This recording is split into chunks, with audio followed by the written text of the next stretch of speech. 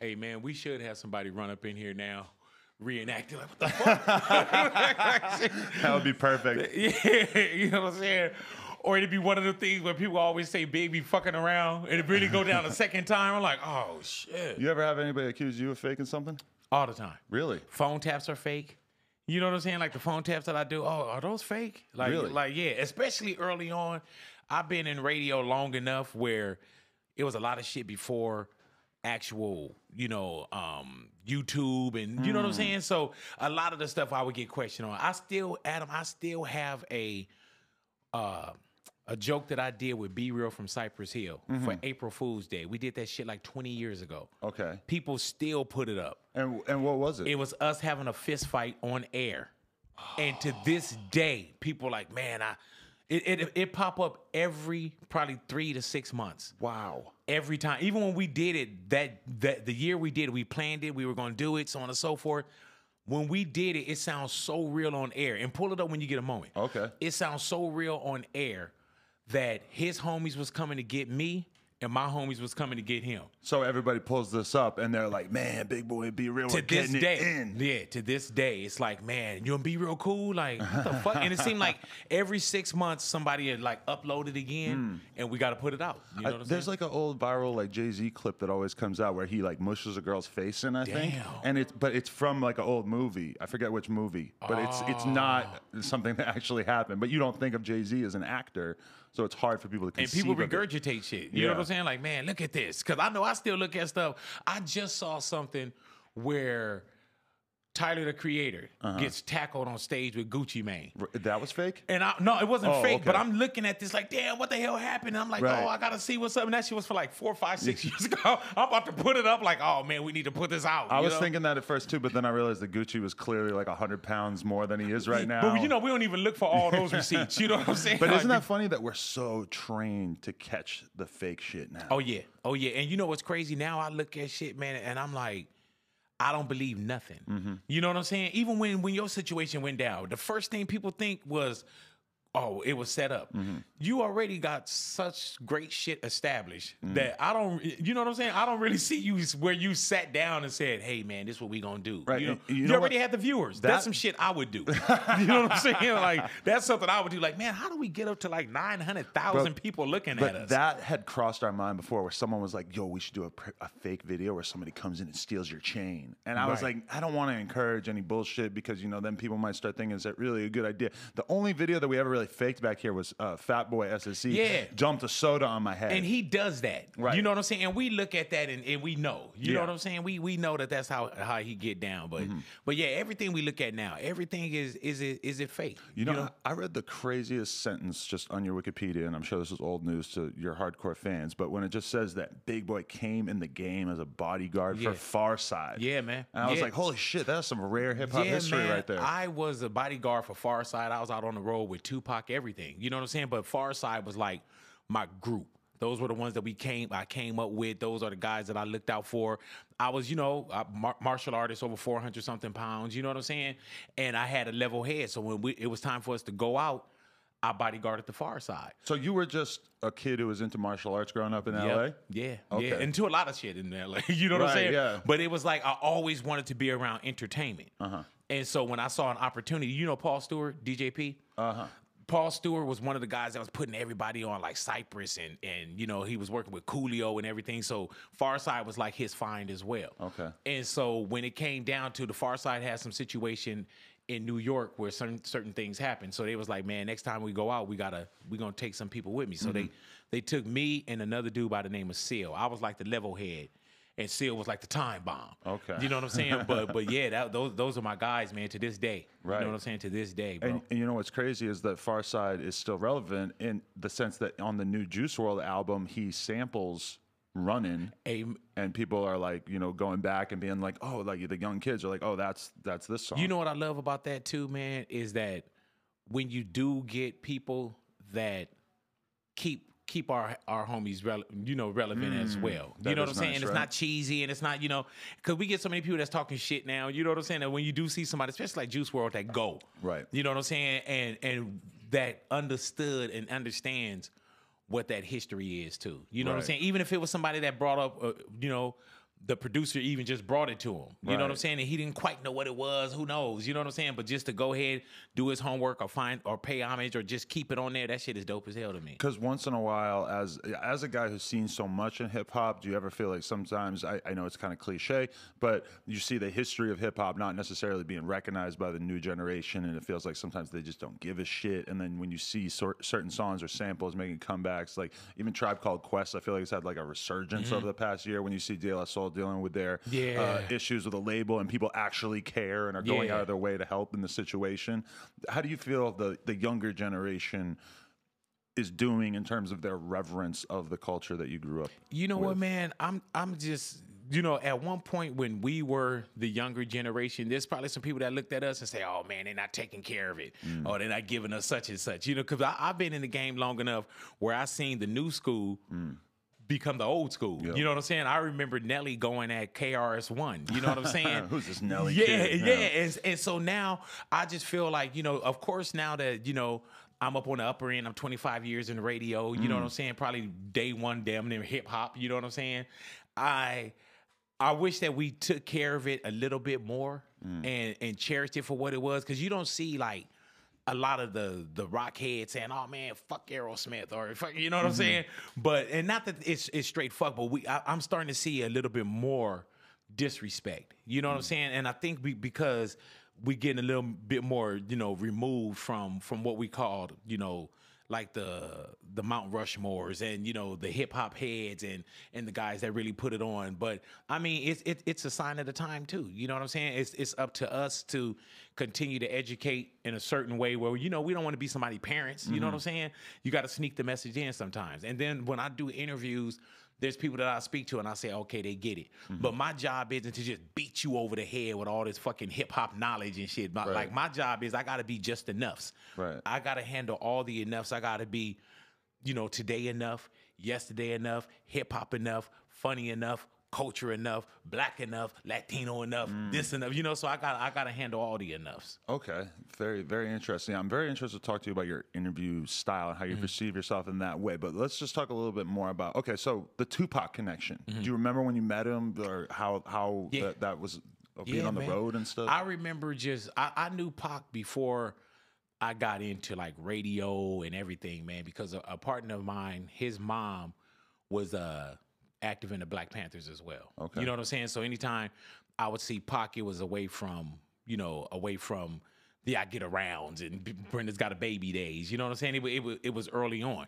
So once I got into a little bit more of taking care of like the Far Side and rolling, you know, then that's when the I Get Around and the Brenda Got a Baby Pac was going. You know what I'm saying? Right. You know, pre-death row. A little bit more fun. Yeah, People forget about the stages of his career. Yeah, man, and just seeing, you know, what that felt like, and you know, and knowing, you know, people go to Pac now, and a lot of people go to Pac, and I love that, but it's posthumously, which is cool. You know what I'm saying? But knowing and seeing Pac, I knew that Pac was already a star. I knew that he was a revolutionary. I knew that he was very intelligent, bro. You know what I'm saying? I knew a lot that people had a chance to kind of get after Pac passed. But I knew how intelligent. I remember one time, Adam, we were in Seattle, Washington, right? And the Far Side, it was like this radio show. And after the show was over, we all had to get into one van. Pac, his transportation wasn't there, so we was like, "Oh, Pac, get in with us." Pac was huge still at this time. You know what I'm saying? It was before Death Row on the blow up. This is I Get Around, and you know, like girls loving Pac. Right. So 30,000 people at this show. We get Pac in the van, Far Side's in the van. So we got the two headliners in the van. We're rolling, and the girl that was driving, she must have been so like, "Oh shit, this is Pac." That traffic was bad. Pac told her.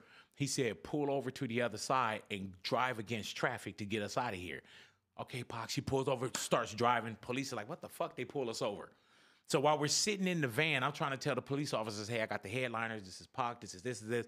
They're not trying to hear shit I got to say. So Pac is in the van, and he fires up this joint, right? And right when he fires up a joint, there's a little girl that's looking into the van. And you can see us. And she said, oh, and then Pac put his hand out the window, and he touched her. And he pulled her in, and he said, hey, he said, you saw me doing something that you shouldn't have saw me do. He said, this is a secret between you and me. And the girl was like about 9, and I remember she was looking up like, You know what I'm saying? But watching him have that moment with her and what that meant, and it probably meant a lot to her then because I could tell by the look on her face, but remove that now to where she is now. She probably remember that story the same way that I'm telling this story. But I remember the moment that he had with her. Right. And how special that was and how it was just one-on-one. And there's times when I reflect back to that when I get a moment with somebody where if somebody see me, oh, you see me tripping or you see me in such and such, you know, he had a moment with her. And I enjoyed watching shit like that. You know what I'm saying? Just moments, you know, and taking little pieces and like, man, you know, and you whatever you're doing in life, it starts to build your character as well. And watching how certain artists treat people made me treat people a certain way. Really? You know what I'm saying? Because I was already a human being before I was Big Boy.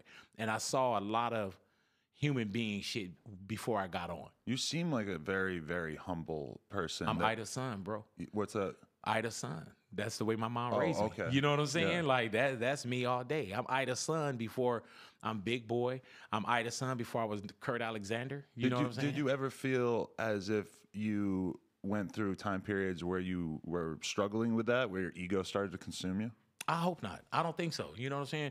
Jose, bring me something to drink. No, just playing. No, just Can you bring me something to drink? Can you tell Chris to give me my phone? Yeah, as long as we're ordering people around, yeah. Yeah, I don't think so, man, because you got to have people that can, you know, I'm not going to take any shit, but that's as a human being. You know what I'm saying? I'm not going to take no shit because I'm Big Boy. Right. It's because I'm a human being. You know what I'm saying? But I've always been, I mean, I work.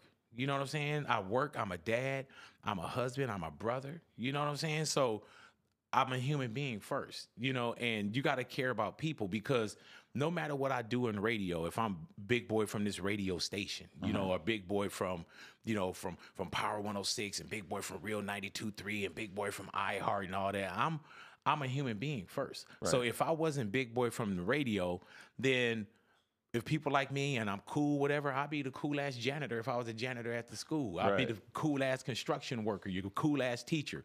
I'm just gonna be who I am anyway, no matter what it is. I just add water and I grow into whatever the fuck I have to grow into. Before you were ever on radio, so did you always have the gift of gab prior to, were you always a talker? Very much so. Yeah. You know what I'm saying?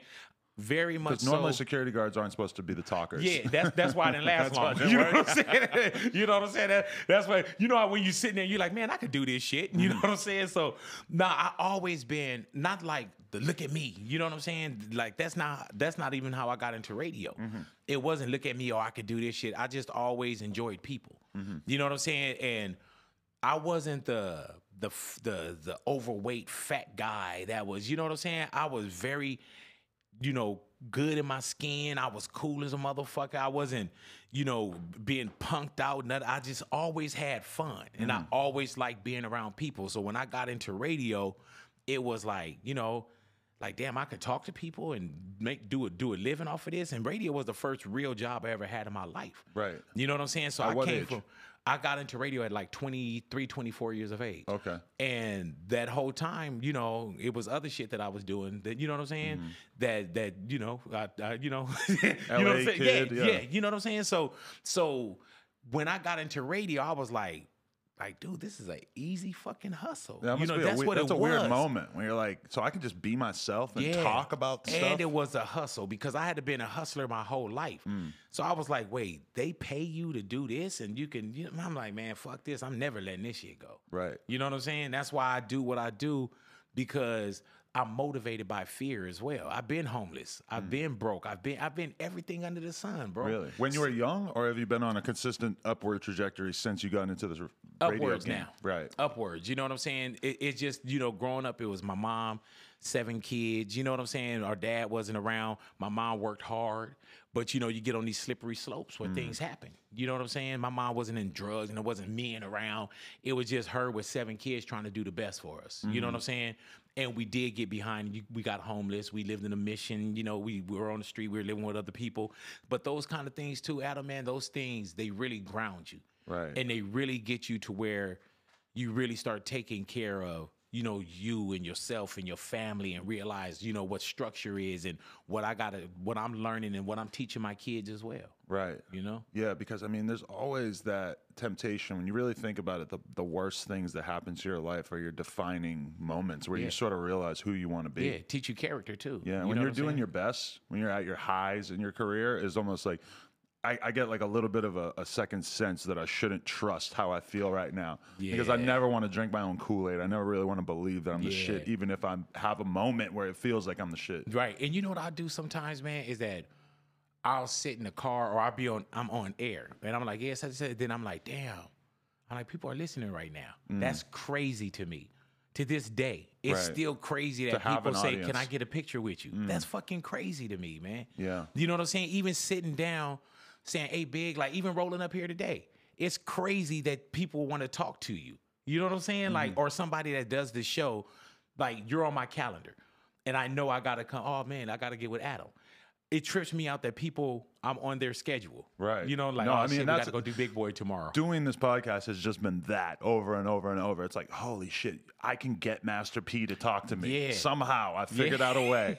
And I'm telling you, bro, people fuck with you, though. I appreciate that. And that is so shocking. And the bigger that my shit gets, the more weird it feels, just in the sense of like I feel kind of baffled that YG asked me to go to the studio the other day and wants to do like a project with us. You know, that's just like, I don't feel like I should be getting that level of respect. But you know what it is too, though, fam?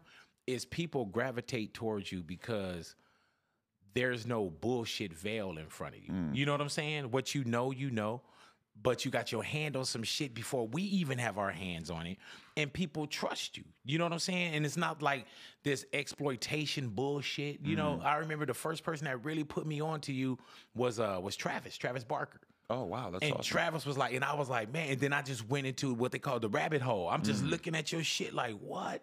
And then what I do, and I'm going to tell you straight up, and you probably didn't grab this when I saw you in wherever we at for Kanye thing. I saw you at the was it in Wyoming? Kid Cudi album release. Okay. Yeah, I did see you in Wyoming, but I didn't get a chance to talk to you. But then we met each other at the Kid Cudi thing. I take a lot of temperature from who you have on. Right. When I see something that you have early, I'm like, okay, I gotta watch this shit. And then I know in a month, 2, 3, 6 months, right, that person's gonna pop. But do you love that aspect of your job still, is going down the rabbit hole and like looking into somebody, getting ready for an interview, learning about people? You know what, man? I don't do a lot of research. Okay. You know what I'm saying? Yeah. Because I kind of want to talk to you on the surface, and not that I want to sit there and say, oh, you know, how's your brother? You're like, oh man, my brother died. Like, oh shit, I didn't know that. You know what I'm saying?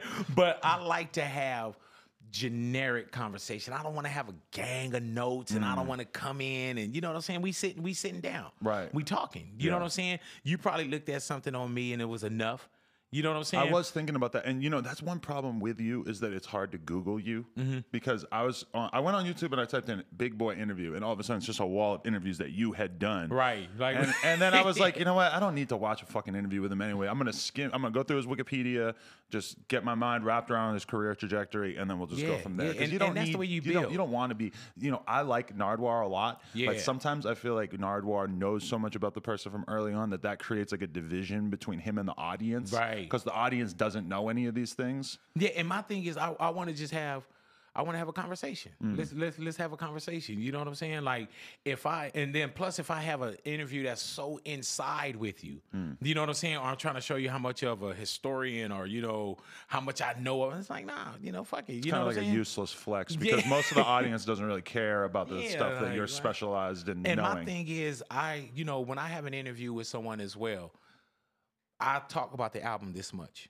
You know what I'm saying? And then we'll talk about everything. You know, albums and so whoop-de-whoop. You know, but I don't get into a lot of the, you know, we'll talk, but it's a break. Right. You know what I'm saying? But I just like having a conversation. You Definitely. know what I'm saying? So how did you, once you started doing the on-camera stuff, what was the rise to where you're at now? I mean, obviously it's been 25 years, but it's just kind of incredible that you've managed to accomplish so much. How did you separate yourself from the pack in terms of just there being so many other people trying to make it in radio? How did you develop your own personal brand? There's a million people, and it's not braggadocious. There's a million people, but there's me. There's Big Boy. You know what I'm saying? I can't be you. You can't be me. You know what I'm saying? So I can't worry about if the field is, you know, there's a lot of people on the field. All I could do is me. You know what I'm saying? And the way I started radio was when I started at Power, it was a dude by the name of Rick Cummins, and he told me, he said, just go in there, be who you are. He said, I could teach you radio, but I can't teach you to be a personality. He said, you have a personality. He said, just go in there and remember the station is called Power 106. I went in, that's it. All I can do is be me. Right. You know what I'm saying? So if I could just be me and I don't have to be this character and I don't have to put on a cape, then that's easy as hell. Right. All I got to do, I can get up. I could be me with my eyes closed, with my eyes wide open, with, you know, I could roll out of bed and be big boy. I don't have to like, oh shit, I got to go into this big boy thing. You know, that's just me. So when it came down to whatever the longevity, I don't look at it. I don't look in the rearview mirror about what's behind me. I look, you know, forward at what's ahead of me. You know what I'm saying? Like we can't win, you know, today's game by just, you know, yesterday's stats and points. And, you know, oh, remember when we, you know, remember we had like, see, that's the crazy thing. I feel that way too. Is like when I have to do an interview that I'm excited about, it's the easiest thing in the world. When I have to do an interview that I'm just toughing it out, that I didn't really want to do, that's when I have to kind of put a face on and really look into it and stuff. Like when I do a lot of research or notes for an interview, it's usually because I'm covering up for an insecurity of like my lack of knowledge. When you start really looking. Right. Well, you know, part of it was like, you know, I interviewed Wyclef, and it was like, I'm familiar with Wyclef. I've listened to the Fugees growing up and everything like that. But there's also like a big burden there where it's like, if I don't know enough about Wyclef, then I'm going to look disrespectful because his work has been very important. And it's been there. Yeah. And if I had been like, so, Haiti, what's going on over there? Yeah. Like, well, talk to me about those Fuggies. You know, like, oh, heard you had some issues. Yeah, but no, and you know, there's sometimes when you do have to look a little bit more, but it's out of respect. You know what I'm saying? Some of the stuff is out of respect as well, man. But when I go into an interview, I try to just have enough to get me through, not enough to fake it, because I'm not faking it. I'm just intrigued by who's coming in. Yeah. And then when I do interviews as well, Adam, it's I pick and choose. You know what I'm saying? It's, you know, it's who I want to interview for whatever reason. And you know, just with us, you know, you talk to a lot of the younger end as well. I get people, man, you know, I have a history of LA radio and now national and international radio. You know what I'm saying? But I do get people like, what the fuck he doing in there? You know what I'm saying? It's people like, still don't know about you. Not me, the artist. Oh, right, you know what I'm saying? Like, what the fuck? Oh, man, big, why the fuck you interviewing? Like, and I mean, it can be a hard decision to make, though, because there are so many up-and-coming artists. Like, what do you feel like you're really looking for? Are you looking for the conversation? I'm looking for the conversation. Someone who's good at Definitely. talking. I'm looking for the conversation. I'm looking for, you know, being intrigued. You know what I'm saying? I'm looking, and then there's different tiers of the interview. I'm looking for, is this on air? Right. Is this viral? Yeah. You know what I'm saying? But I'm looking for somebody that I can have some conversation with, as opposed to, you know, how you doing? Fine. Well, good. You know, I'm like, oh, man, this thing, you know what I'm saying? And that's the weird thing is that these days, a lot of times, those are the big interviews. Like, if you get I don't want to throw Playboy Cardi under the bus, but I've seen him do some interviews with some people who I'm pretty sure were pretty excited to get a Playboy Cardi interview because he's so popular. And then he sort of just one-words them down. And the thing, I've seen you do it too, where they're not talking too much, so you start going on your own little rants. You talk for a minute, and then you get 5 seconds out of them, and then you talk for a minute again. I just had Rich the Kid. Rich the Kid, dude, he was so bright-eyed and bushy, and I was like, man, he's ready. But then when we started, it was, I was like, fuck. And it wasn't disrespectful. It wasn't like he wasn't answering. He just wasn't there.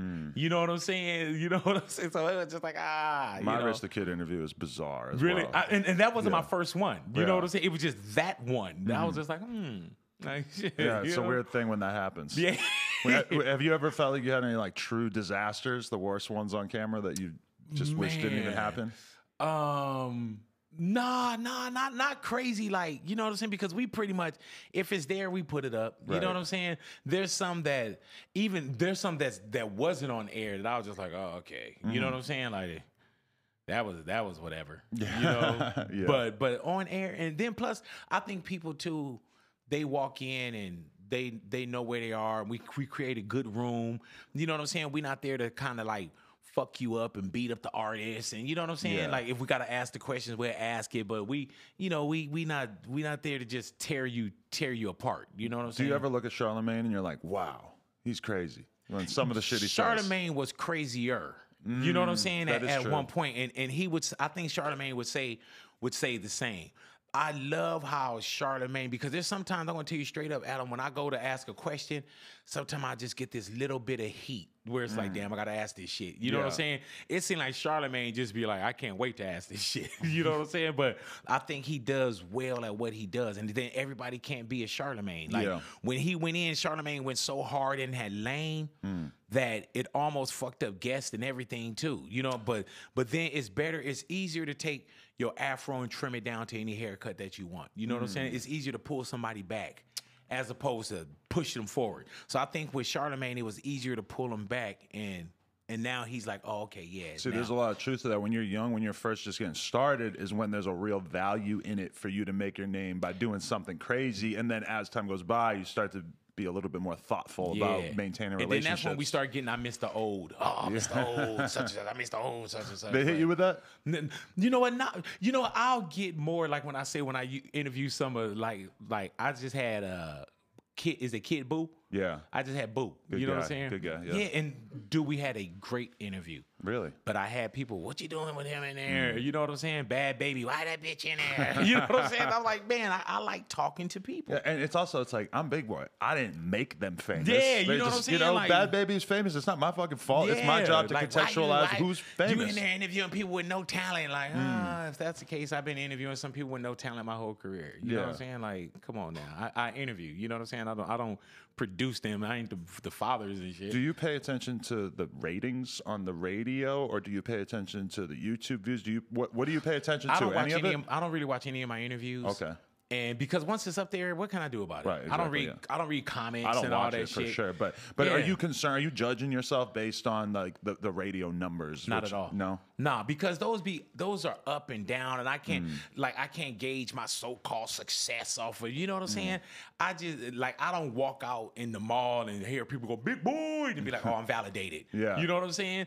I get up, bro, and it's like a graduation walk. I just put one foot in front of the other. You know what I'm saying? And my thing is, I just try to make today better than yesterday and tomorrow better than today. And I don't trip off of what everybody else is tripping off of, bro. If that was the case for 25 years of radio, I'd be dead. You know what I'm saying? Just off the fucking stress. I don't let it stress me out. Right. Man, that's crazy. Yeah, I just feel like, you being in the game for so long that it must have been so interesting going through these transformations in radio, like this transition into the internet, which you seem like you've navigated pretty well, all things considered. Yeah, because you're a dinosaur yourself. You know what I'm saying? Everything has changed since I got into radio. When I first got into radio, commercials was on carts and we were slicing, reel-to-reels and all that shit. All these skills that you don't need anymore. Yeah, and if I would have been like, no, man, I got to keep on these reel-to-reels, they'd be like, man, well, you out the game. Yeah. Then once we went computerized, all that shit. So now, the only thing that fucked me up about today's radio is that now your radio show has turned into a TV show. Yeah. You know what I'm saying? Radio used to be like, fuck it, I'm going in. Now I'm like, fuck, I gotta shave. You know what I'm saying? Like, that's why when I saw you today, I'm like, man, he growing his shit in. I could do that shit. Like me, I gotta fucking shave. And, you used to be able to go to the radio station in sweatpants and looking like a bum, just doing whatever. I still will walk in because now our show is on Fuse as well, right? Every day too. So now there's another element, but I still walk in there fucked up. Like, you know what I'm saying? Like, I'm good. Right. And I would rather people see me with my perfect, imperfections than filter face and all that kind of shit. So I'm like, well, I mean, that's also probably one of the benefits of being 49. You notice I curse a lot. Oh, that's fine. Yeah, okay. No, but being 49, you also have kind of gone through that where you're like, you know what, I'm post sexiness. My sexy part of my life is over. I get to just be me now. My thing is this, man. I had never been sexy anyway, so it's never your look. Yeah, I don't even know how to explore that shit. I'm really interested in that though. It's like, to what extent was your obesity part of your personality, or how did that shape you as a younger person? And it's interesting that you're always into martial arts, but then you're also extremely heavy. Like, yeah. You know, it's a trip, man. I had been heavy so long that I didn't know not being heavy. So I wasn't like the depressed heavy guy, and I wasn't the being teased heavy guy. I always, I was always the one you wanted to be around, and I wasn't funny by being self-deprecating stuff. Like, and I would have fun with me, but it wasn't, let me say it before you say it, I wasn't 8 Mile in myself. You know what I'm saying? So, but when I got to 3 and 4, and my biggest weight, Adam, was over 500 pounds, right? Wow. But at 500 pounds, I was so happy. Yeah. You know what I'm saying? And I know it may sound crazy, but I was, I could accommodate being 500 pounds. And that's what was scary about it. If I needed to drive, I can get the bigger car. If I needed a suit, I can, I had a tailor. If I had, I was accommodating. I was so good in my skin. You had made it work. You figured it out. Yeah. Yes, man. And then I was big boy. I made That's people your identity, enjoy this big 500-pound guy. Like now I look at it and I'm like, what the fuck? But at the time, like even when I went to go lose weight, I even thought like, am I going to lose a part of me? Am I going to lose my, am I going to lose what big boy? And then I was like, you know what, bro? It's not going to mean anything because you're going to be dead anyway. Yeah. You know what I'm saying? I really felt that if I did, and I'm talking about, I'm big boy, I'm having fun, I'm this. And then at some point you say, okay, do you have more years behind you than you have in front of you? And when you thought about it, I was like, do I see any 60-year-old, 500-pound men walking around? And if they are they unassisted? Right. And that answered my question right there, man, that nothing tastes better than life. You know what I'm saying? And it wasn't like I had high blood pressure. I had diabetes, and I was just, you got to do this. It was just something. My mom passed at 57, right? And even when my mom passed, it wasn't like a light that just came on. We was having homies die and this, that, and the other, but mine was kind of like a dimmer. It was like this slow switch that went up, and then I was like, you got to get it together. It's before my kids and everything. So there wasn't some moment where the doctor told you got to stop? I heard that in my whole life. Right. You know what I'm saying? Like, oh, you got to, at 9, it was like, hey, you're starting to gain some weight there, Kurt. So you had surgery, but then I'm sure you also had to make like a lot of lifestyle changes? A lot of lifestyle changes, bro. I had gastric bypass surgery like, I'm going on 16 years now. Wow, that's so much longer than I thought. That's crazy. Yeah, and what's crazy about it too, fam, is that I still walk by and I look at my reflection and be like, oh shit. I was thinking that I don't really remember Big Boy as a fat guy very well. That's great. And it's a trip. I wasn't even fat. I was big. Yeah. You didn't feel fat? No, I was big boy. Right. But that was the other kid. I would have been fat boy.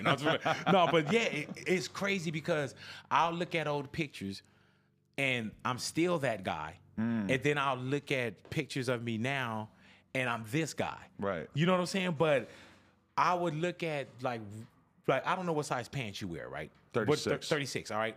I was a size 66 pants.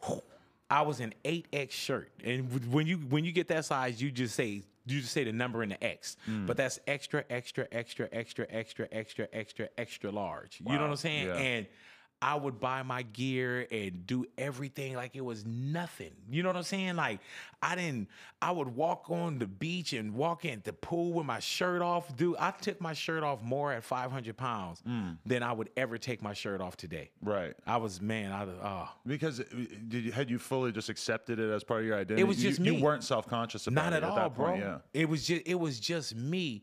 And it was crazy because all my pictures, if you looked at pictures of my growing up, all you saw was pictures of me getting bigger. Right. You know what I'm saying? It was just like, oh, okay, well, damn, I was like 13 there. Right. I was like 15 there. All you saw was pictures of me getting bigger. So how is your outlook on taking care of yourself changed over time? Are you somebody who's like happy to eat a healthy meal every day now? Man. And that all kind of was part of it? I still I still crash the car. Like I just had to get back on my grind and everything now. You know what I'm saying? Because I started eating beef and you know what I'm saying? Which I eat, but I just started to feel like I was getting off course. Right. You know what I'm saying? And when I get off course, then I'll go back to my green juices and you know what I'm saying? Just shut myself down. Right. You know what I'm saying? Like because I only get one me. Yeah. And now that I'm getting older, it's like you can start to feel shit. Do you feel like when you lost the weight that it was a process of you starting to love yourself more in a way? Because I can't help but feel like, I said that to my girlfriend recently. I was like, if I gained 50 pounds, you would assume and you would be correct that I definitely would be at a low point in my life. Like something negative would have to happen to me in order for me to let myself gain a bunch of weight. But I didn't gain 50 pounds. You just wore immediately. That already. You know what I'm saying? Like if right now, whatever weight you are right now, right? If you lost 30, 40, 50 pounds, which you probably don't even need to lose. But don't you think everybody, if I lost 40 pounds, everybody would be looking at me like, damn, like he's killing it. Like people have this thing People where don't know how good, people don't tell you, like I got so many nows. Like, man, you look so good now. I'm like, what the fuck does that mean? You know what I'm saying? So I was looking like shit before. Yeah, okay. or man, I'm so glad you're taking care of yourself now. Right. You know what I'm saying? So I got the nows. Yeah. But I didn't look, you know, it's a trip. I still, like I wrote a book and I still kind of look back at him and I say, there's still times where I was like, dude, were you really happy? Yeah. And I really like, yeah, you were. Then I'm like, dude, okay, are you tripping? Were you happy or were you? And I was like, nah, dude, like even my team, my homies, everything, they'll be like, nah, Kurt, B, no, you was happy, homie. Yeah. You know what I'm saying? Am I happier now? I couldn't imagine, and this not on any, I'm talking about me. I couldn't imagine being 500 pounds and trying to take care of my kids or walking my kids into a school, you know, because now I'm on the other side and I see, you know, I was one of them people too, Adam, where I didn't fuck around either. You know what I'm saying? Like, I don't play mama jokes. I don't do, you know what I'm saying? So I was one of those where we could play around, but I also will fuck you up too. Right. You know what I'm saying? And so people knew that. I wasn't like the fat punk. I wasn't a bitch ass, all that kind of stuff.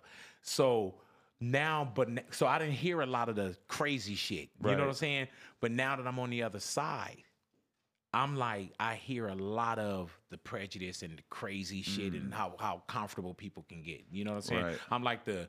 I'm at the white people dinner table, you know, when we leave and shit. Like, oh, okay. You know what I'm saying? As a non-obese person yeah, now? Yeah, exactly, okay. bro. Easy call. Wow, that's really interesting. Yeah, because I mean that is like a weird moment that society is going through in a way where there's this whole movement to stop body shaming. Yeah, to man. the point where I've seen people post photos like, look how much weight I lost, and people are like, this is triggering people who are dealing with their weight. Like you shouldn't be shaming people for this. When I was 500 pounds, I was the biggest body shamer to everybody. I talked so much shit. You know what I'm saying? About just even fat the homies, people, or? yeah, even the homies that was like 250. I'd be like, man, you fat motherfucker. Like, what the fuck? Like, really? Yeah. You know what I'm saying? Like, oh, okay. Like, man, you need to slow down. They're like, oh, okay. Like, all right, you ain't got no mirrors in your house. Like, the hell? Right. So, as a citizen of hip hop, this kind of interesting thing to me is just how do you view the culture as a whole and how you care about it? Because it's sort of, you know, when you look at people who are working in rap, there's this conversation that's constantly happening about the culture and being, you know, a true fan of rap and what that means and everything. It's interesting to me, like, what keeps you so attached to the actual hip hop culture as a guy who realistically you're removed from a lot of the reasons why you were so into it in the first place. You know, you're not just on the block with your friends listening to music and stuff. Like, what still keeps you passionate about the you know world what that it you're is, part man? I still consume it. I'm still with it. You know what I'm saying? I'm not putting on a ski mask and robbing from the culture and shit because I helped build it. You know, and I think I care about it more than a lot of other people. And it's crazy because when I worked at Power and now that I work at Real, and, you know, I would get people say, man, what y'all know about hip hop? People don't know what kind of hip hop card I really have and what I can recite and who I fuck with. You know what I'm saying? And so when I fast forward to today, I'm more concerned about how we preserve it. You know what I'm saying? Like, take care of what we taking care of today. That's why I don't hate on nobody that's doing something today, because at one point, everybody probably got some kind of hate. There's always been different, you know, all these mumble rappers. Okay, well, what about the people that did the Pee Wee dance and did the dance records? And then you had the Public Enemy doing this. And so, you know, so there's always been different tiers amongst the genre. I just don't want us to, we let so much in right now that I don't want us to fuck up our genre, like blow it up from the inside. Because at one point, it was so many people that was trying to explode. I don't want us now that we have it to implode. Like just us just fucking it up, or us beating up on each other. And you know what I'm saying? Like this thing has gotten bigger than I can't say anyone imagined, but this thing has gotten bigger than anyone has imagined. I remember getting suspended from school for freestyling. Really? I remember when I would go to the concerts and it was all black. You know what I'm saying? Then it became black and brown. Now you go to a hip hop show, Adam. And I remember one time I was rolling past this hip hop show and I said, man, if I just recorded this crowd, you wouldn't know what show I was going to. Yeah. But that's where, that's the evolution of this thing that we call hip hop, But whatever it is, man, I just want, if it's, the real got to stay real. I think we all got to keep our hands on the wheel. Right. You know what I'm saying? Because if not, then, if we take our hands off the wheel, it'll crash. It's weird because in this moment, it's not too big to fuck up. We all kind of take it for granted that rap is the most popular form of music right now. Whereas for the majority of both of our hip hop fandom life, it hasn't been number one. And you were sort of looking at rap as like, an up and coming style of music that to me, it was always number one because I couldn't really conceive of being that big of a fan of anything else. But now, like being in this position, it is interesting. Like, because I remember even 5 years ago when EDM was really having its moment.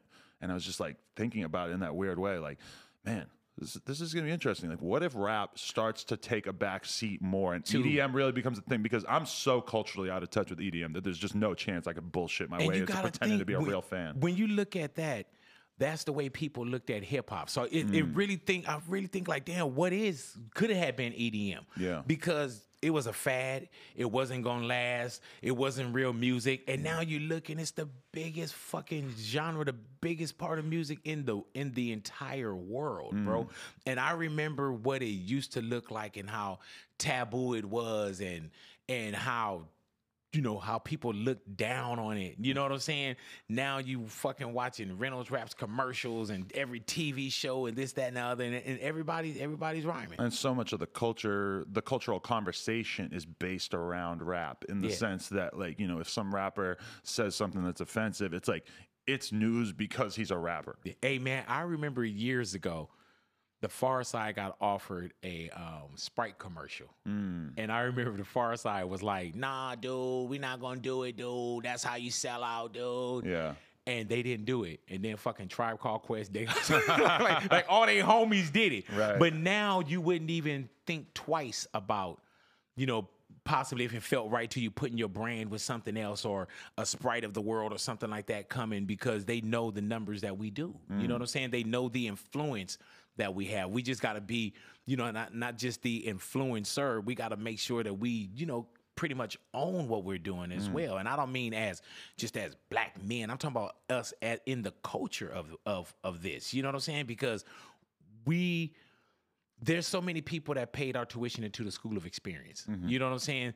We got to know better. We got to do better. And I think that with this thing called hip hop, and the genre that we love and the genre that we're taking care of, we got to continue to make sure that we do take care of it, that we don't, beat up our younger artists and beat up our older artists for any kind of differences, this, that, and the other, man. Because if we all just came together, and I'm not saying like we are the world and we all in the studio and there's everybody in there, Curtis Blow and this motherfucker and all that, you know what I'm saying?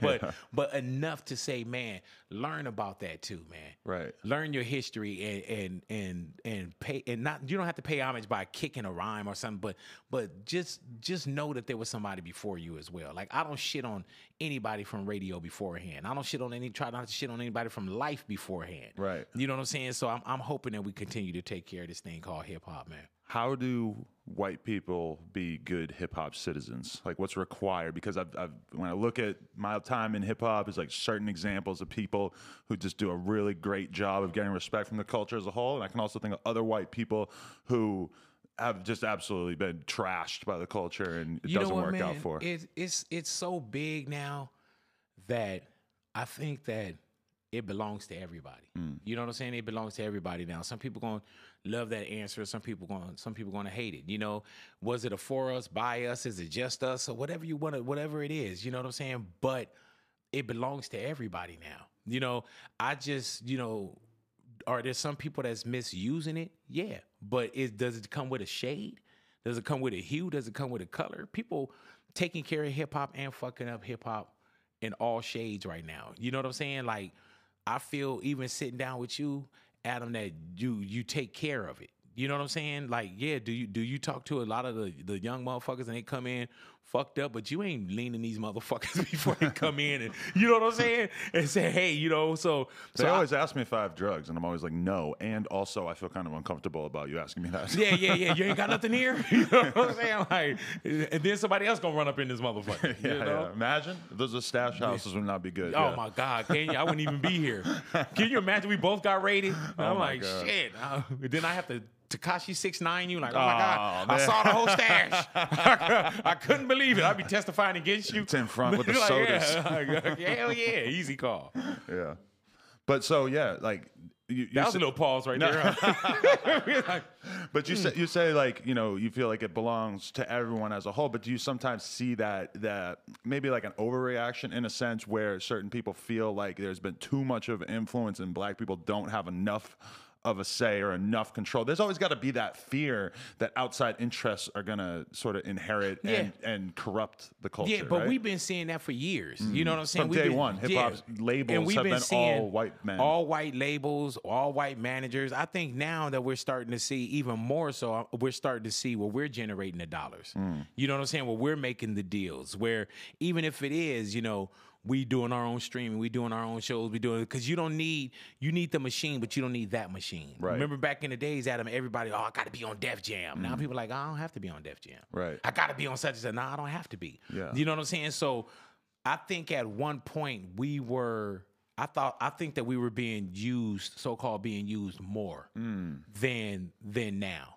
You know what I'm saying? There's still, you know, you still want to see people that get on, you know, and they're still monopolizing and it's still controlled. Just like when we see what's going on with the, even with the weed game. You know, what used to be, you know, some street level shit.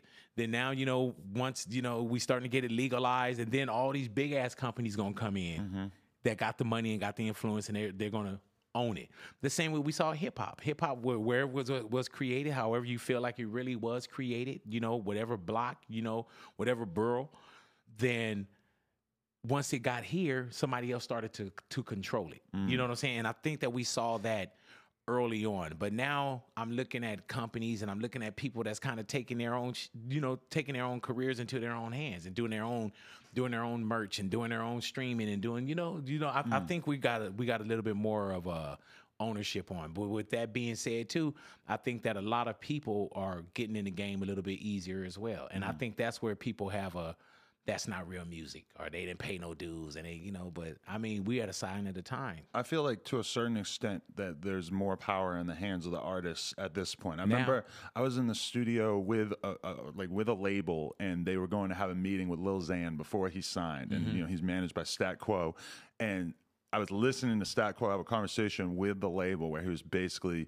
telling the label, like, in more polite words than this, but more or less it was like, fuck you, we don't need you. Yes. We need many millions of dollars to sign because we know that we have the power right now and you guys want it. And there's 5 other labels that are hollering at us right now. So like just seeing him flex that muscle and realizing that the power was in his hands, dude, that was really cool. We don't need you. And that even goes to now radio.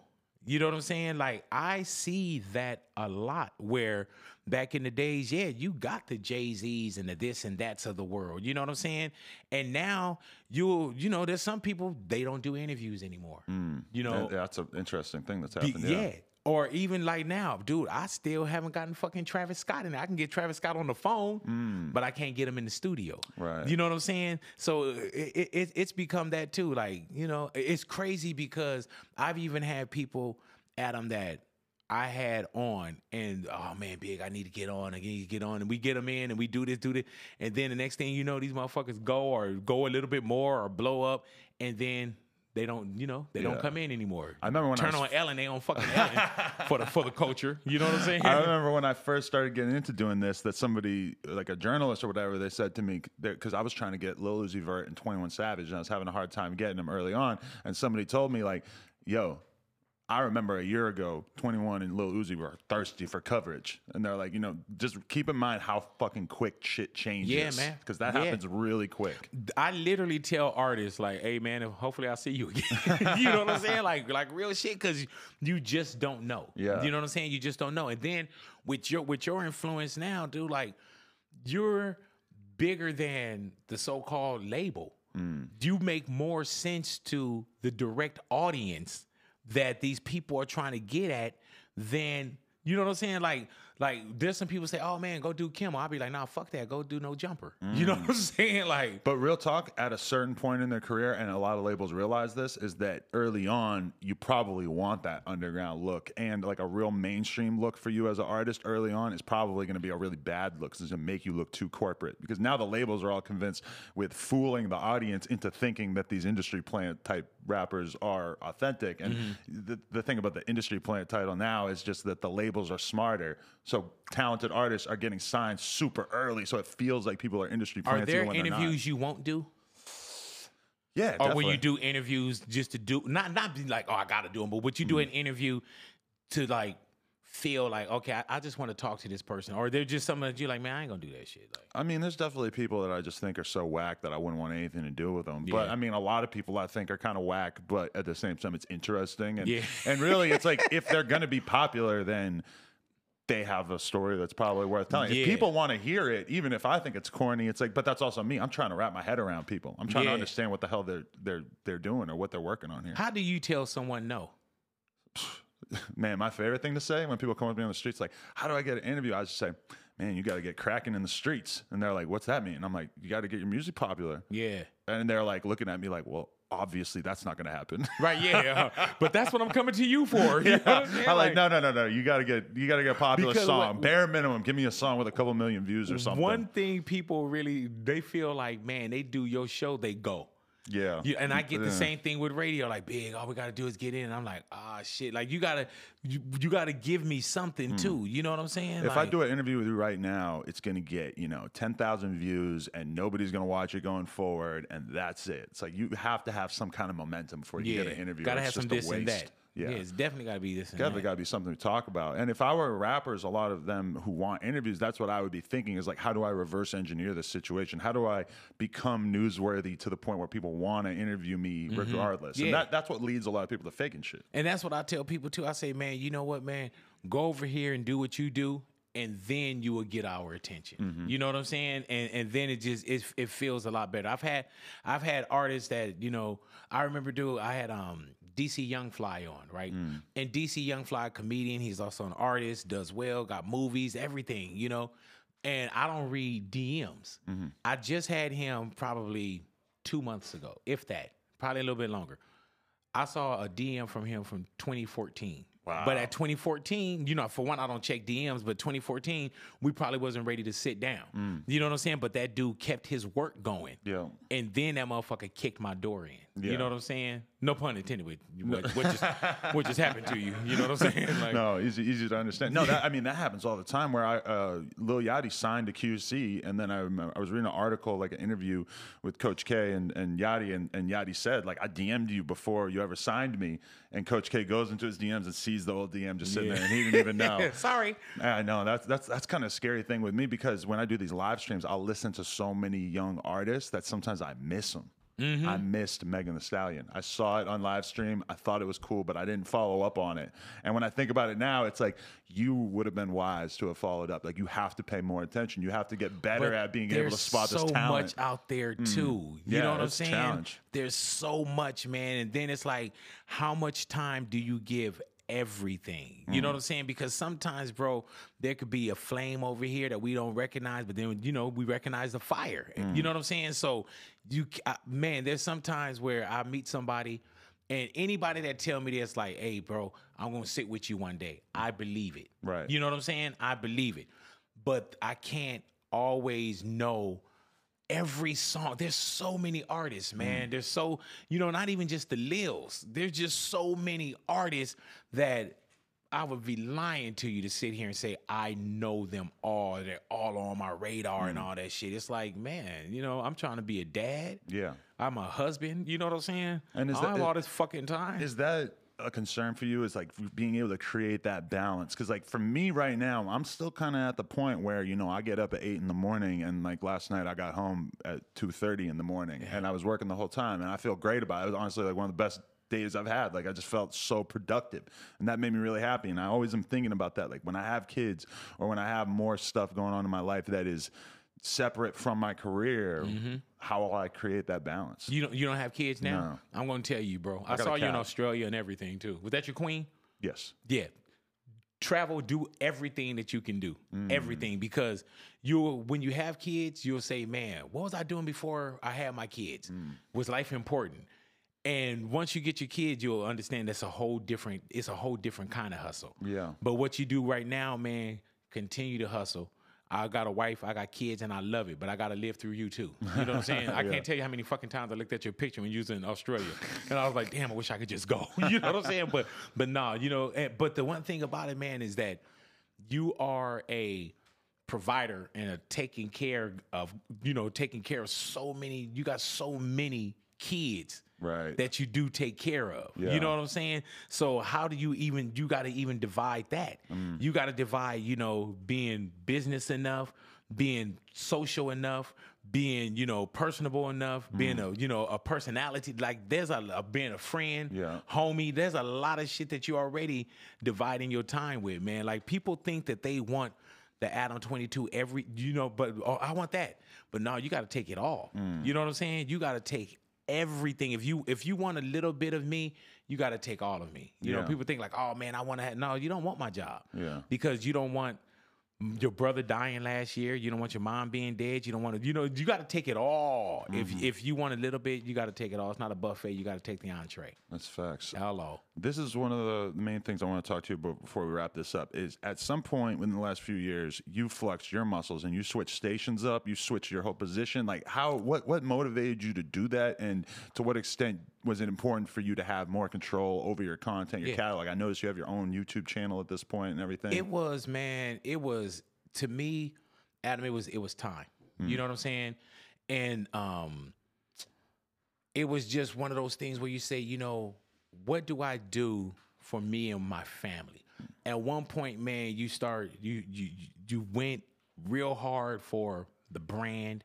You went real hard for the team, and then you get to a point where it's like, damn, things are feeling different.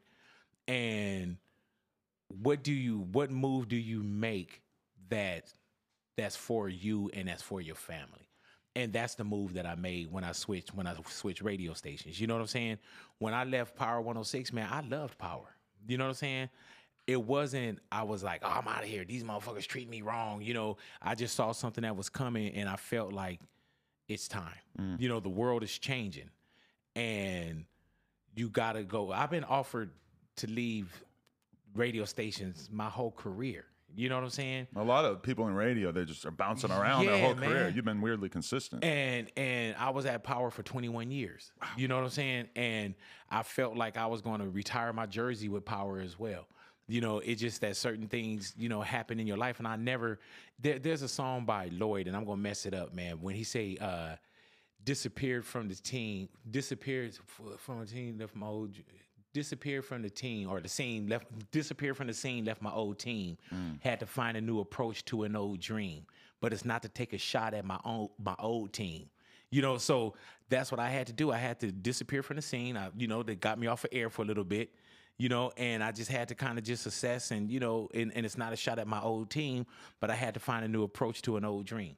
And that's the main thing that I had to do, man, was get up and say, okay, you know what, man, what are you going to do for you, your family, your longevity, your sanity, for your everything? And it was time. Right. Was it important for you to basically like have more ownership over your content, or what was the goal in particular? The content, without a lot of the legal shit, I owned anyway. Right. You know what I'm saying? I owned it anyway, but it came with a price. You know what I'm saying? They don't just give you your shit. You know what I'm saying? So it was more of like, how do I continue this brand? You know what I'm saying? How do I continue this brand? And it's company to company. I don't own fucking Real 92.3. I don't own iHeart. You know what I'm saying? So it was company to company. Which one do I feel like now in this part of my career that I could get a little bit more longevity? Which one of these, do I feel is, if I'm going to ride out into the sunset? You know what I'm saying? Because it's all going to come to an end at some point. Yeah. It's just about, how do you continue to have your ownership and your sanity, and you know what I'm saying, and be respected in the buildings and shit like that. You still dealing with that lawsuit? Nah. No, it's over. Yeah, that's because I saw $3.5 million. I'm like, that's a lot of money, even for Big Boy. Yeah, hell yeah, it is. You know what I'm saying? Like, yeah. And you know, it's a trip, man. I got to a point where, you know, without going into a lot of the legal stuff, man, you know, I had taken pay. It was a lot. It was a lot. You know what I'm saying? It was a lot. They were flexing because the radio world has changed so much that, you know, at a certain point they got to work their leverage. Huh? And anybody that know, man, that really know, I did this. You know what I'm saying? I was quiet. You were a soldier. Yeah, I was very quiet, bro. You know what I'm saying? And they were probably quiet too. You know what I'm saying? So it worked out. The one thing I knew that if I left Power, that Power wasn't going to blow up without me. Right. I just had to make sure that I didn't blow up without them. Like, and I mean like over. Right. You know, I wasn't gonna leave them and they was gonna be like, oh well, Big left. Like, how long did they bench you for? I was on bench for like a month. Was it a weird month? Was that the longest you've gone without being on the radio? That was man. You start to feel like you're losing your identity. Oh man, a little I bit? was at the house doing the show by myself and shit. You know what I'm saying? Had my daughter stuffed animals and shit around like, big boy, you growing a beard and shit with a robe on. I had coffee I don't even fucking drink. Like, you know, like my wife was like, baby, shower. What? For what? I got nowhere to go. I went on vacation with my girl in December for like 3 weeks. Oh, and, man. you know, I'm in Japan too, which is kind of weird because I couldn't really talk to anybody besides her. And, I started to really like kind of feel that. Like I'm starting to forget who I am. Man. And like, you know, because you forget that you're constantly reinforcing your ego. Even when I'm hanging out in the front of the store and taking a bunch of pictures and stuff, sometimes it feels a little annoying. But that's the stuff that like reminds you who you are. Yeah. Being out there away from everything, I started to almost forget. And I was doing, like, I still had my syndicated show. So I was still going to go do my syndicated show every day. But I got used to getting in the same elevator for 21 years. Oh, man. I got used to getting off the same floor for 21 years. Yeah. I got used to the same studio for multiple years and the same people. Yeah. So at some point when you leave on a Friday and they say, oh, no, you can't come back, you're like, oh, the fuck? Right. You know what I'm saying? So it is a kind of like, oh, shit, you know? Yeah. But it also sets you out that to let you learn in life, bro. Like, when I lost my mom, that let me know I can live without anything. You know what I'm saying? Is that the most pain you ever been through? The most pain I've ever been through, homie. I live in fear of that. Yeah, you know, daily. and it's a fucked up club to be in. You know what I'm saying? Yeah. So when I lost my mom, that let me realize that I could live without anything. You know what I'm saying? Now that I have kids, it's not about living without anyone, but I could live without. I can get up and I can get up because I never thought that I can get up without my mom. So can I get up without this and that? And they're like, hell yeah, I can get the fuck up. You know what I'm saying? I'm gonna get up. Only thing I need is for God to wake me up. But if God wake me up, I'm gonna get out of bed. Right. And that's the way I was. You know, I was like, shit is different, but I don't get up. Wow. What is your productivity level like? Like, you're creating a huge amount of content every day, doing the radio show, the syndicated show. Like, what time do you wake up and when are you going till? I get up at like 3:30. I get up at 3:30. That's why when you said I got up at 8, I was like, oh, Jesus Christ. Yeah, 8's early to I was me. like, that's fucking, but you went to sleep at 2:30. Right, but You know I what I'm saying? say this as a person who was waking up at noon for like the majority of my man. life until the past few years. Dude, when I didn't do mornings, Yeah.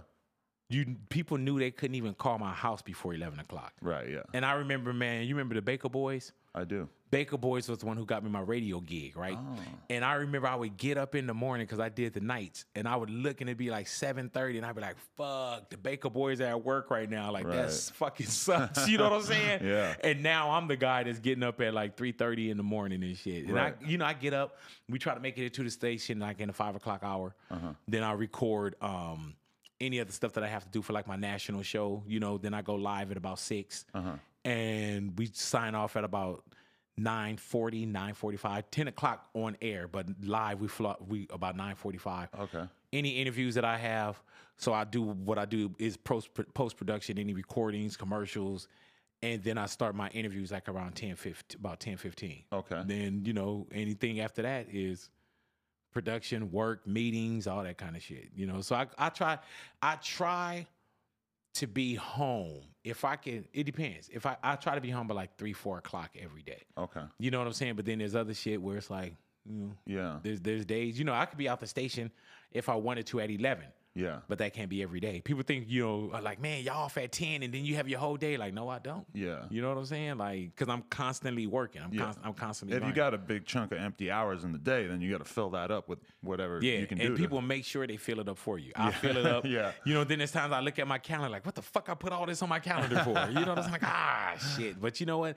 It's like, man, I enjoy what I do. I enjoy what I do. I enjoy people. I enjoy being out. You know what I'm saying? I enjoy big boy. I love all that shit, man. So if it's you're like still I in never love with get your up. own ad libs, that's a good sign. You know what I'm saying? Big boy. But like I don't get up. You know, and of course you get up like, damn, it's early. But I don't get up and say, man, fuck, I gotta go to radio. Right. You know what I'm saying? I gotta go to work and entertain people and shit. You know, I enjoy what I do. And there's a lot of people who can say they do. And there's a lot of people who don't enjoy what they do. Definitely. So I take it as a blessing, man. Is it hard? Hell yeah. Is it trying? Hell yeah. Is it hours different? Yeah. There's a lot of shit that I could tell you what's wrong with it. Yeah. But I wouldn't take none of that and throw it all away and say, I'm done. You know, I was reading an interview with, I think, Jay Leno, and they're asking him what the key to his success of being on the air for, you know, dozens and dozens of years was and stuff. And he said, like, the trick is the first 7 years of like being consistent with creating a show or a piece of content or whatever. And I just thought like that put it in perspective for me so much, is that like whatever's going on right now is irrelevant. This is about keeping it going. And if you really want to be great in entertainment or the industry or whatever, it's like, that's what it's about. It's not about your day-to-day failures. It's about having that strength to keep doing the same thing over and over and over. Not always the same thing. You got to evolve and adapt and everything, but to just keep going. And you have to. And I'm telling you, man, it's like, even with me, I've been with iHeart and Real for the last 4 years. Adam has seen that 4 years went like that. You know what I'm saying? So you got to constantly reinvent yourself. You know, you got to see what that next wave is. What I do is I try to work 6 months to a year in advance. You know what I'm saying? If somebody say, oh, there's a movie, I'm like, when does it come out? Oh, it comes out in November. So I know, okay, I do it today. Then November, I got another project that's going to pop. You know what I'm saying? So I always try to stay ahead of myself. And now, even when you sat down with my artist, TF3rd, man, I'm like on, you know, low-hanging fruit. Like, music for me, I broke so many artists. I've interviewed so many artists that with me, low-hanging fruit is like, okay, well, you know what? Not because, you know, I should have always did this. I just feel like it's the time now to start big boy music. And that's why I've paid a lot of tuition to the School of Experience. I've seen a lot of shit, and I'm like, okay.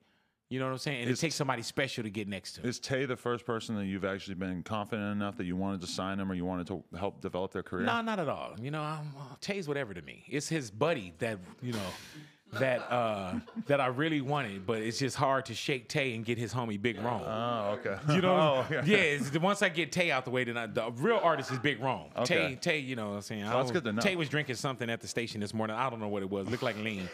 No, Tay was one of those cats, man, where Tay, you know, he from Long Beach, and TF3rd was just somebody that I saw early on. Right. Then the jerk. Are there people that I felt like, oh man, he's a better writer. Okay, but he's a package. And I see TF3rd, I see the dude as a star. Like, I like his energy. I like being around him. I like this motherfucker got tattoos of himself. Yeah. Who the fuck does that? You know what I'm saying? Like multiple tattoos of themselves. You know what I'm saying? So just a dude from Long Beach, man, he's been loyal to the soil, that he's been next to me, and I'm like, man, you know what? You continue to work. And this motherfucker, even the last year of seeing how he just kind of pulled himself back and the way that he got back into a zone. You know what I'm saying? Because shit wasn't popping for him with big boy music. He stayed he stayed loyal to the soil, and he stayed next to me. And he redefined and refined and got his shit together. And now, you know, the little dude is going, man. I'm blushing right now. You should be blushing. Do you ever... Do you ever you off mic? Thank you, Tay. Jesus Christ. I do radio. You think you know better than this? Big boy? Yeah. Do you ever worry about Tay getting you wrapped up in the shenanigans, because he's been known? I've seen videos of him handing out fades on the internet. Does that worry you at all? You know what, man? As long as the fades stay with him, Tay got a circle around him too. You know what I'm saying? And it's not just Long Beach. It's not this. It's not that. You know what I'm saying? Like, if anybody, I don't take it on and I don't ask for it. You know what I'm saying? But Tay is not offensive. You probably may see some things, and it's not offensive. his defense is immaculate because the motherfuckers he got around him. He's defending all the Crips worldwide. No, not even the Crips. I'm talking about there's a cat by the name of Brother Steve. Okay. He got a circle around him. You know what I'm saying? So when I see Tay fighting Trippie Redd, I'm like, man, what the fuck you doing? You know what I'm saying? Right. I'm at my birthday party. He fight 03 Greedo. I'm like, dude, are you trying to fight all the rappers? Shit, you know what I'm saying? Wow. Seeing him fighting his homie. I mean, but those are growing pains. You know what I'm saying? I would love to hear about the conversation that led to a fight with Greedo. That's got to be interesting. It was probably, I think Greedo said Watts and you know, no. It was we were. You gotta tell me after this. We were all together, man, and I'm looking and I'm seeing Greedo jumping over shit. And I'm like, oh, him and Tay fighting. We came together. Wow. You know what I'm saying? Because early on, Greedo was with Big Boy Music, and I didn't know that. Yeah, okay, here we go. Yeah, man. So it happened. You know, but when I do, I just with Tay. I tell him, even when him and Trippie Redd had the situation, you know, anybody else would have taken that Trippie Redd shit and exploited it. You know what I'm saying? And we talk about it. We shut it down. We shut him down. And we was like, hey, you know, but Tay gonna be Tay. He was on Instagram and all that shit. But where somebody else could have taken that, they could have got all these views and they could have did this and did that. And I said, man, you don't want to be the dude that fought Trippie Redd. You know what I'm saying? Like, you know, get your music together. And be Tay after the artist. You know what I'm saying? Still protect yourself. Still protect your hood and rep where you from and all that shit. You know what I'm saying? But let's not let that be the reason why everybody's clicking. Because there's a lot of clickbait that goes on. At one point, I do think, like, damn, should we have wrote that shit? Yeah. You know what I'm saying? But I was like, fuck it. That's you know always the decision to make. Something bad happens to you, and you got to decide to what extent you want to exploit it. And then when I had, you know, this time, Trippie Redd is one of my best interviews, too. You know what I'm saying? But that was also Tay saying, yeah, man, big, you know, boss man, interview him. You know what I'm saying? Because Tay could have shut it down just on some group, some homie shit. Like, hey, big, it ain't a good look. Yeah. But I told him, I said, hey, no, big, do that shit. You know what I'm saying? Like, whatever he had with Trippie Redd wasn't about, you know, him trying to step in on my shit. That was they shit. Right. You know what I'm saying? That wasn't an our shit. You know, that was they shit. Then Tay was like, man, go ahead and do that interview, man. I ain't tripping off that shit. Well, that's good that you're even taking input on that kind of thing. Yeah, man. You know what I'm saying? Big Boy's still loyal to the soil. In a sense. No, just, you know, I ain't gonna die with him. You know what I'm saying? Like, you know what I'm saying? You're not gonna leave the house at 3 a.m. if he needs your help? Yeah, I will. Oh, you will? Okay. Yeah. Depending on what he need my help for, though. Right. You know what I'm saying? Because I'm gonna ask, like, hey, what's going on? If like, he just bought a bunch of food at the grocery store and you need somebody to help get it out to the that. car? Nope. Nah. You know what I'm saying? You carry that shit one by one, homie. You bought a 6-pack, you got 6 trips. You know what I'm saying? Like, I ain't fucking with you. You know what I'm saying? If some real shit, I'm there, man. For sure, man. Hey, so let the people out there know where to go if they want to keep up on you, if they are somehow in the dark. And I just want to say, it's such an honor to have some, because you're inspiring me on a daily basis to keep going. Hey man, keep do you running. remember that time we caught up via text or and he was like, man, I was like, man, I love what you do. He was like, oh shit, this is crazy. It's an honor. I love what you do too, man. I've always been a fan of Outkast. Listen, I got added by Big Boy and I didn't even click the name to make sure to realize which Big Boy it was. I just assumed it was the other one, even though I was already following both Big Boys. No, for the record. And I totally believe, because we had that conversation too. You know what I'm saying? Moment. I was hoping we could get through this without exposing that. So I was hoping we can get through without talking about the lawsuit. You know what I'm saying? Yeah, you know what I'm saying? Where's Andre 3000? No, it's okay, yeah. But hey, Tay, come over here. Just show your face real quick, my man. man Tay over here. This is my man Tay F3rd, man. This is my artist right here, man. Poppy, come on over here. This is my other artist, Poppy Gordo. This is the one that I told you. This is the one that's gonna buy me the island. Okay. You know what I'm saying? So this is the real talent here. Yeah, this is the real talent right here. Do you have a camera that can zoom out a little bit? He's putting on some weight. He's gonna need that surgery you got. Hey, be nice. You know what I'm saying? Y'all didn't hear him. No, he's carrying it well. Yeah. No, it looks good. Yeah, it does. It look good on you. Grown you know and what I'm sexy. saying? Yeah. Sexy Pause. You know what I'm saying? Yeah. Yeah. Well, hey, that was the world's need BBWs, you know? Yeah, as we should, and we got them. Man, we got them, man. But Might no, end it's up a dating pleasure Drake. to be on here with you, man. Oh, This shit man, is crazy. Thank you so much, bro. Honestly, this is I'll be back good. tomorrow. This is good for LA, I think, is that we got a little bit of the prior generation and the younger generation. I hate calling myself young. I don't feel young at all. But. Right. Well, I don't consider you young either, but if you feel like you are, then you know, what can I do? You know, no. Do you put your age out? Yeah, 35. Oh man, you are young, man. Yeah. Well, you're not younger than some of these other people, the people that's watching. Listen, like if you could be a good on-air commentator and you're in your early 20s or whatever, that is a very rare situation? Because I feel like it takes people time to get really good at talking. Dude, I was so good early on. See, that's what you're saying, that you got now that gig I'm fraudulent. early. Now, Now you know you're what I'm saying? I'm fried. like, oh, you know what I'm saying? Oh, but back in the days, oh. So that was good. Let me ask you this: do you hit the Hold backwood? on, is that my phone, Jose? You just recording shit? Do I hit the backwood? I don't smoke at all. Ever? I don't smoke. I never smoked in my life. Never? Nah, Wow. I never smoked in my life. I don't drink, nothing. I got drunk one time. Yeah. One time. When was that?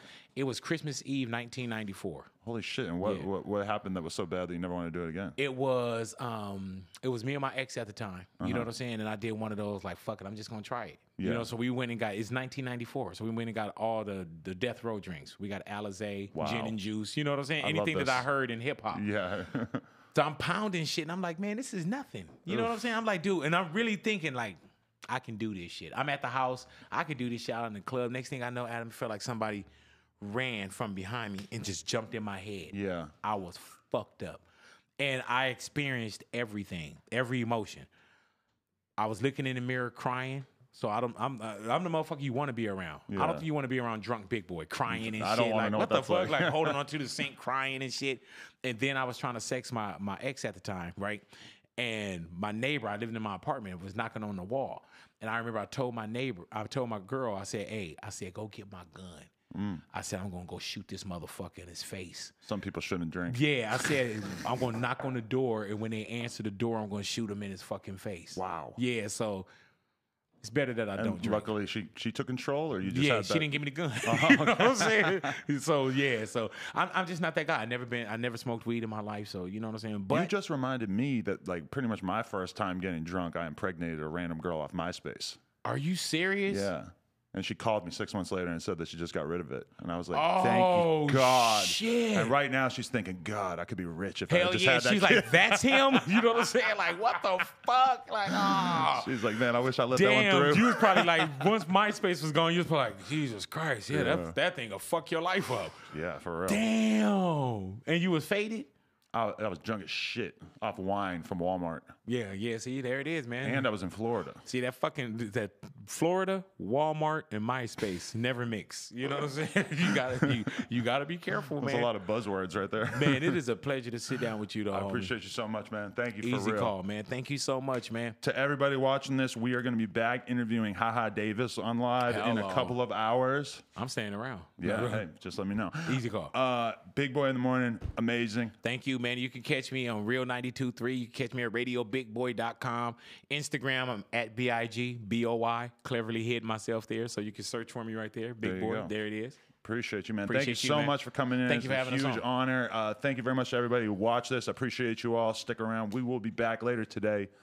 Big Boy. You work. Appreciate you, man. Hello. Hey.